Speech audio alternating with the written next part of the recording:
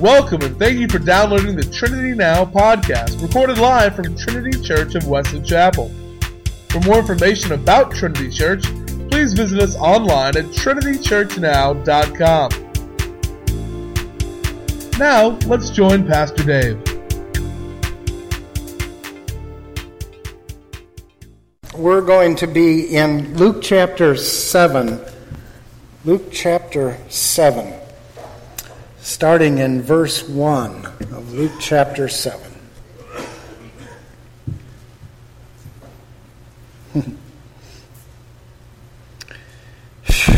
They just keep growing up. Wow. Okay. Now when he concluded all his sayings in the hearing of the people, he entered Capernaum. And a certain centurion's servant, who was dear to him, was sick and ready to die. And so when he heard about Jesus, he sent elders of the Jews to him, pleading with him to come and heal his servant. And when they came to Jesus, they begged him earnestly, saying that the one for whom he should do this was deserving, for he loves our nation and has built us a synagogue. And then Jesus went with them. And when he was already not far from the house, the centurion sent friends to him, saying to him, "Lord, do not trouble yourself, for I am not worthy that you should enter under my roof. And therefore I did not even think myself worthy to come to you. But say the word, and my servant will be healed. For I also am a man placed under authority, having soldiers under me. And I say to one, go, and he goes, and to another, come, and he comes. And to my servant, do this, and he does it." When Jesus heard these things, he marveled at him, and turned around, and said to the crowd that followed him, "I say to you, I have not found such great faith, not even in Israel."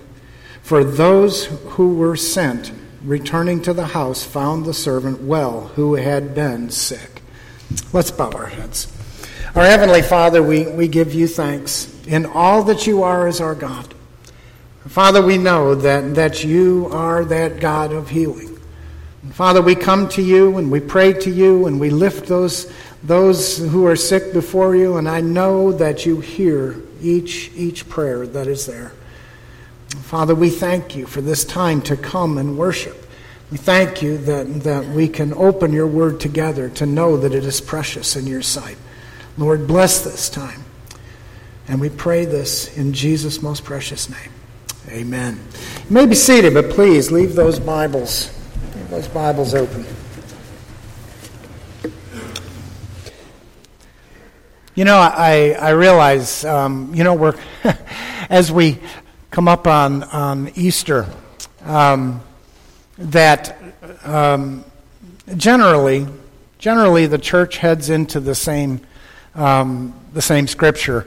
And Easter, there isn't a whole lot of variation that we can do in where Scripture leads us and the things that we need to be able to discuss. Easter is very important, and I don't want you to think for a moment that I don't believe that Easter is important. Guys, if it wasn't for Easter morning and for the risen Christ, we might as well be out playing golf, because we are lost. We are lost. And so don't let what I'm going to say to you offend you. But you see, there comes a time in people's lives. Some people come to church all the time, every week they come to church. Other people don't come as often as others. There are those who come, strictly during the Easter season, and that's it.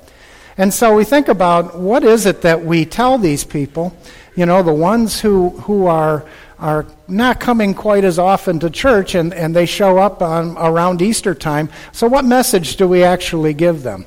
And the thing is if I was that person who came at Easter, I would hear pretty much the same sermon every time I walked into the doors of the church. And the church can get stuck in a rut and do the same things every season. And for Christmas we do this. Well, Christmas we can go into all kinds of directions for Christmas, but for Easter we really have to stay pretty much along the same lines as what we have when you were a child, going to a church. We read the same scriptures. We talk about Jesus was arrested in Gethsemane after the betrayal of Judas. Jesus went to court. They had this sham of a court, and they pushed him through it, and they found him guilty of blasphemy, saying that knock this temple down, and in 3 days it will be rebuilt. And being who they were, they figured that he was talking about the real temple when he was talking about the temple, the body, that he would rise 3 days later. And then he was taken to Pontius Pilate, where Jesus was sentenced to death. Sentenced to death. He was beaten. There was a crown of thorns that was placed on his head, jammed down on his head, and it was... And he carried his cross down Via Dolorosa all the way to Calvary. And the suffering, the grief. Well, that's what Via Dolorosa means. It's Latin for the way of sorrows, of grief and suffering. Carried that cross all the way to Calvary. Nailed to the cross. It was particularly brutal. Particularly brutal. But in the light of all that, 700 years earlier, Isaiah wrote about it. Pretty remarkable stuff. And when you think about it, you realize that all this was a plan. Yeah, Isaiah writing about it 700 years earlier, and honestly, in Genesis, the Lord could have given it to us then that the day was going to come when Jesus Christ was going to go to the cross, but 700 years before he was crucified, Isaiah wrote about it, and so that just tells you that those who put Jesus to death did not do so because he was caught off guard. Jesus went to the cross because that was the plan. That is what was going to happen. And every year we tell the story about Jesus on the cross. And the problem with this, folks, and I've found that over the years we like to lay guilt trips. And we do that. I know that many, I think I was talking about it last week, that there are those who love to lay that guilt trip on people, that every time you sin, someone's there telling you you're driving another nail into the hand of Christ. No, you're not. You sin, I sin. Christ died on the cross once for the forgiveness of our sins. This isn't a repeat offense that he has to go through and to die on the cross. But in the guilt-laden way that we like to be, we have people that walk into the church on a couple of times a year, and they walk in here, and what do they hear? It's the brutality of the crucifixion. It is, look what you've done. Look what you did. Look what Christ did. And all we focus on, and it is what we do, we focus on the brutality of the crucifixion. That's where we are. And we can't seem to get beyond the brutality of it all. We become focused on one thing. See, that's why when we talk about salvation, we say that salvation comes by God's grace through our faith in what Christ did with us, not of your works. It's a gift from God. the grace that God gave us is the gift. Jesus Christ is that gift. But somehow along the way, we love to be able to say, yeah, but I had to do this in order to be saved. I had to do that. We can't give credit where credit is due. And we love to lay guilt trips on people, and you know something? We can't do that. We shouldn't do that. And so let's not, and what I want you to do is I don't want you to focus on the brutality of what the crucifixion was. And yes, particularly it was gruesome, and it was terrible. But that's why I read you the scripture that I read to you this morning. It wasn't an Easter scripture. It isn't. In fact, that scripture came from the beginning of Jesus' ministry. Not the end. Not the end. But the point on this scripture is this, and there's a point to be made. Jesus enters Capernaum, and he's approached by these elders. These are church elders. Church elders. These are the Jewish elders. And they have this centurion, and the centurion has a servant, and this servant is deathly ill. He is on his deathbed, and they come up to him and they say, Jesus, this centurion, who's a Roman centurion, he's here following the work of his government, and not all of them were cruel and terrible people. Some of them were actually, they were living there, they loved the people that they were over, they did things for them, and this is who this centurion was. The centurion loved the Jewish people. And so to show his love for them, he used his soldiers. He built them a synagogue, a place for them to be able to worship. And when he did that, of course, there was a bonding between him and the Jews that are around him. And so they came to him when they found out his servant was sick, and he went to the elders of the Jews and he said, listen, I know this Jesus. I know who he is. Would you please go and ask him if he would come and heal my servant? If he could just lay his hand on him, he could heal this servant of mine. And so as the elders come to Jesus, they come to him and they say, listen, this guy, this centurion, is someone who we care for him, and this is what he has done for us. He loves this nation. He has built a synagogue for us. And he's a really good guy. And because he's a good guy, Jesus, would you come and heal his servant? Because this is something that's important to the centurion. See, was Jesus going to heal his servant? Yeah, he was. I believe that he was. See, Jesus healed a lot of people. And as you read the four Gospels, and you see where Jesus comes into an area, and there are people who are deserving, there are people who are not deserving. But there are people who come before Jesus Christ and who have a sickness, some carried on beds. Jesus had a healing ministry when he walked this earth, and they would bring him and they would lay him down before him, and he would lay his hands on him and he would heal them. It was some of the most amazing things that you ever saw. People who were bedridden were getting up and walking, the blind were seeing, the deaf were hearing. All of these things that Jesus was doing. Did they all deserve it? No, they didn't deserve it. But Jesus was the one who was performing the miracles. And he was getting the attention of the people. So Jesus heads off to the centurion's house. And but on the way, he gets stopped by the centurion's servants.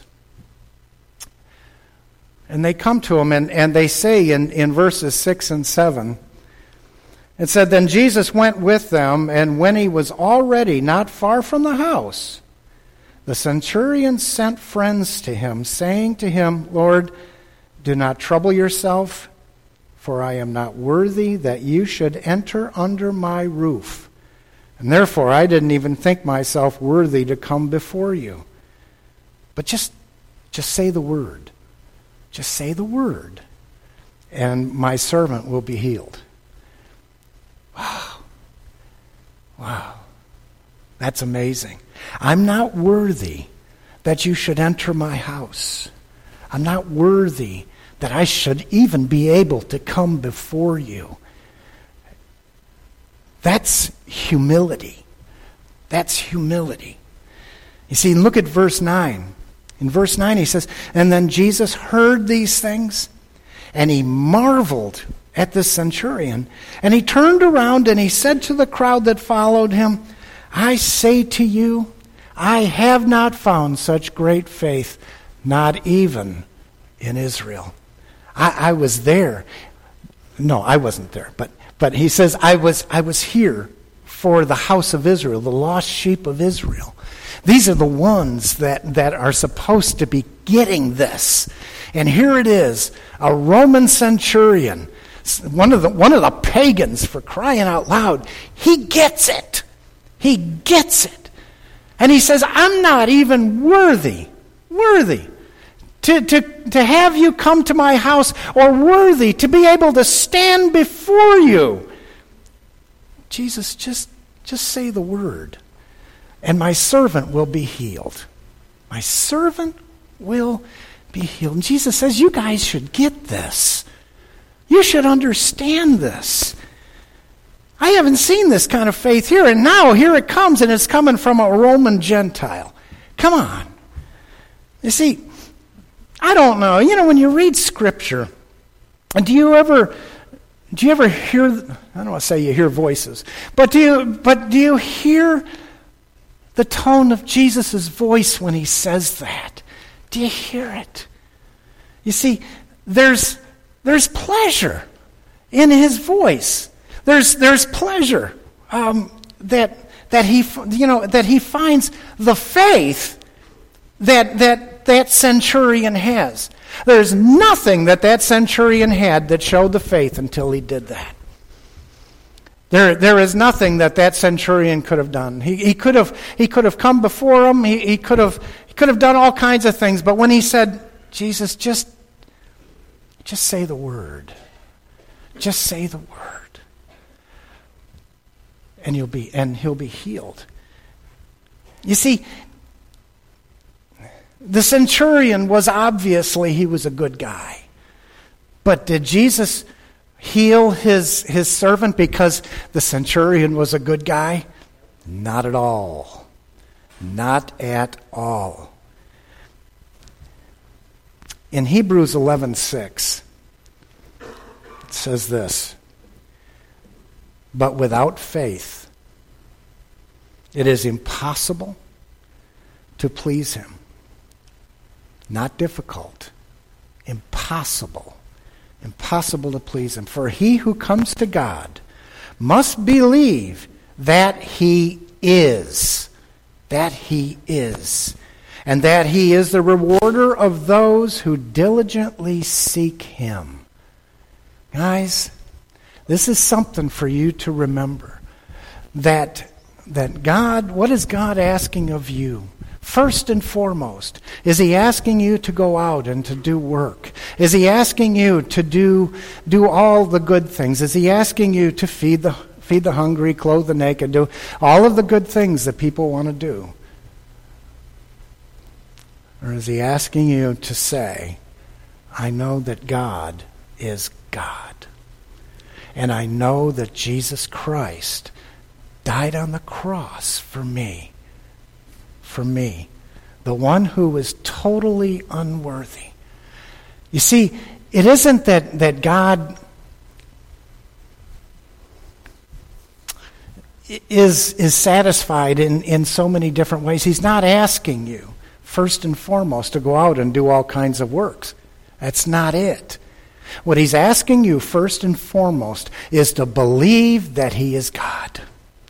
And then to believe that Jesus Christ did what he said he was going to do. You see, it's faith. You can't please God without faith in who he is and what he's done for each and every one of us. Even if you're a nice guy. Even if you're a nice guy. So, do I mean to say that being a nice guy won't get you into heaven? Not a chance. You don't have a snowball's chance, and you know where, of getting into heaven by being a nice guy. Do you see what impressed the Lord?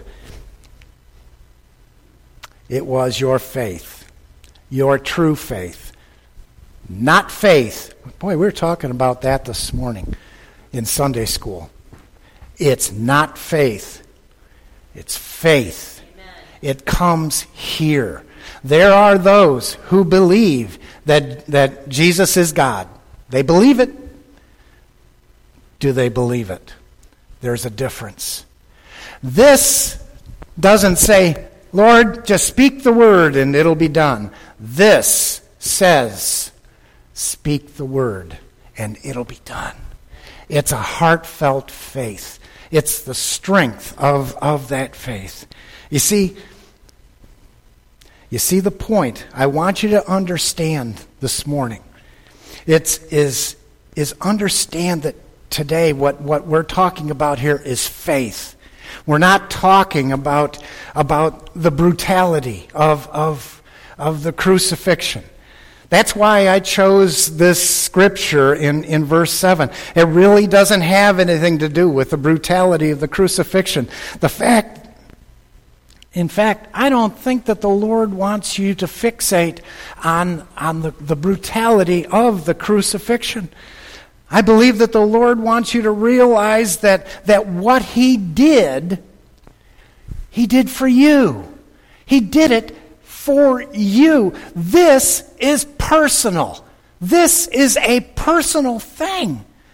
I believe that when Jesus Christ was on the cross, when he was hanging on that cross, he knew my name, and he knew your name, and he knew whether you were going to accept him as Lord and Savior or whether you weren't. Whether your faith was going to be stuck in your head or whether your faith was going to travel that 18 inches down into your heart. He knew it. He knew it.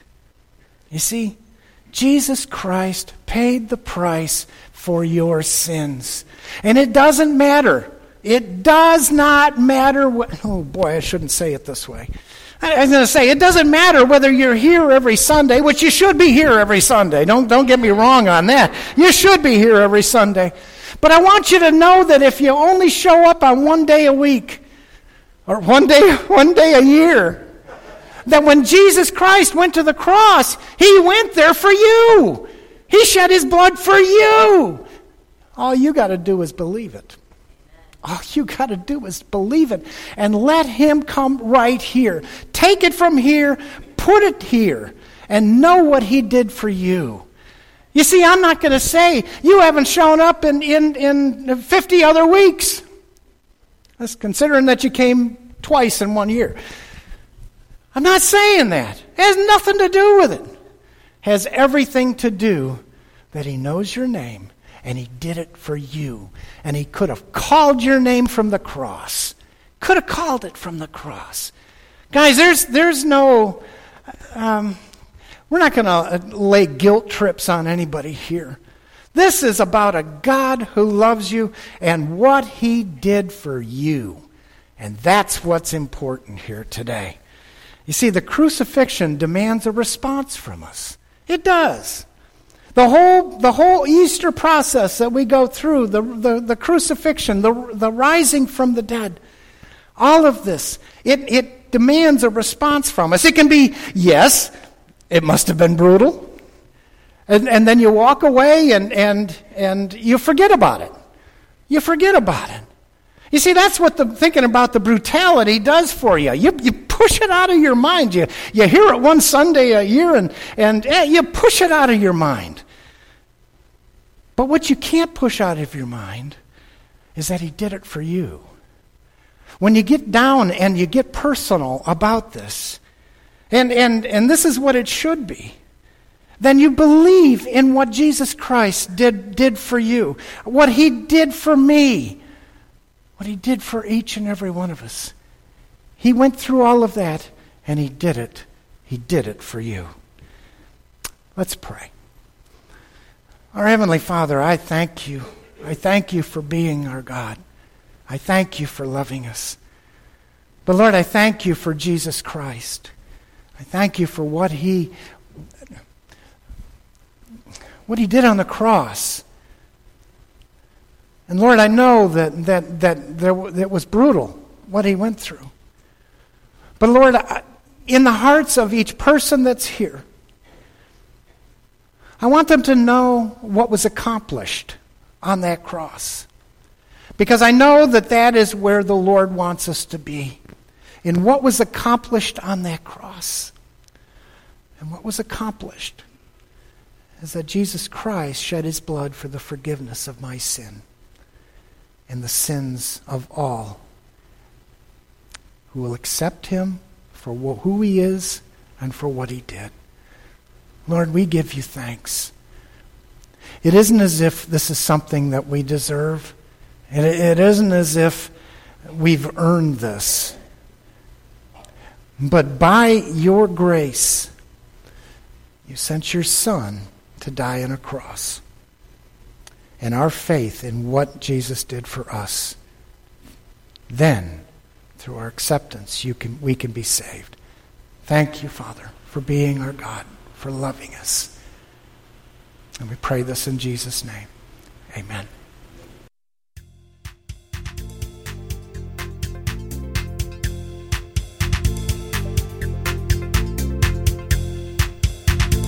Thank you for listening to the Trinity Now podcast.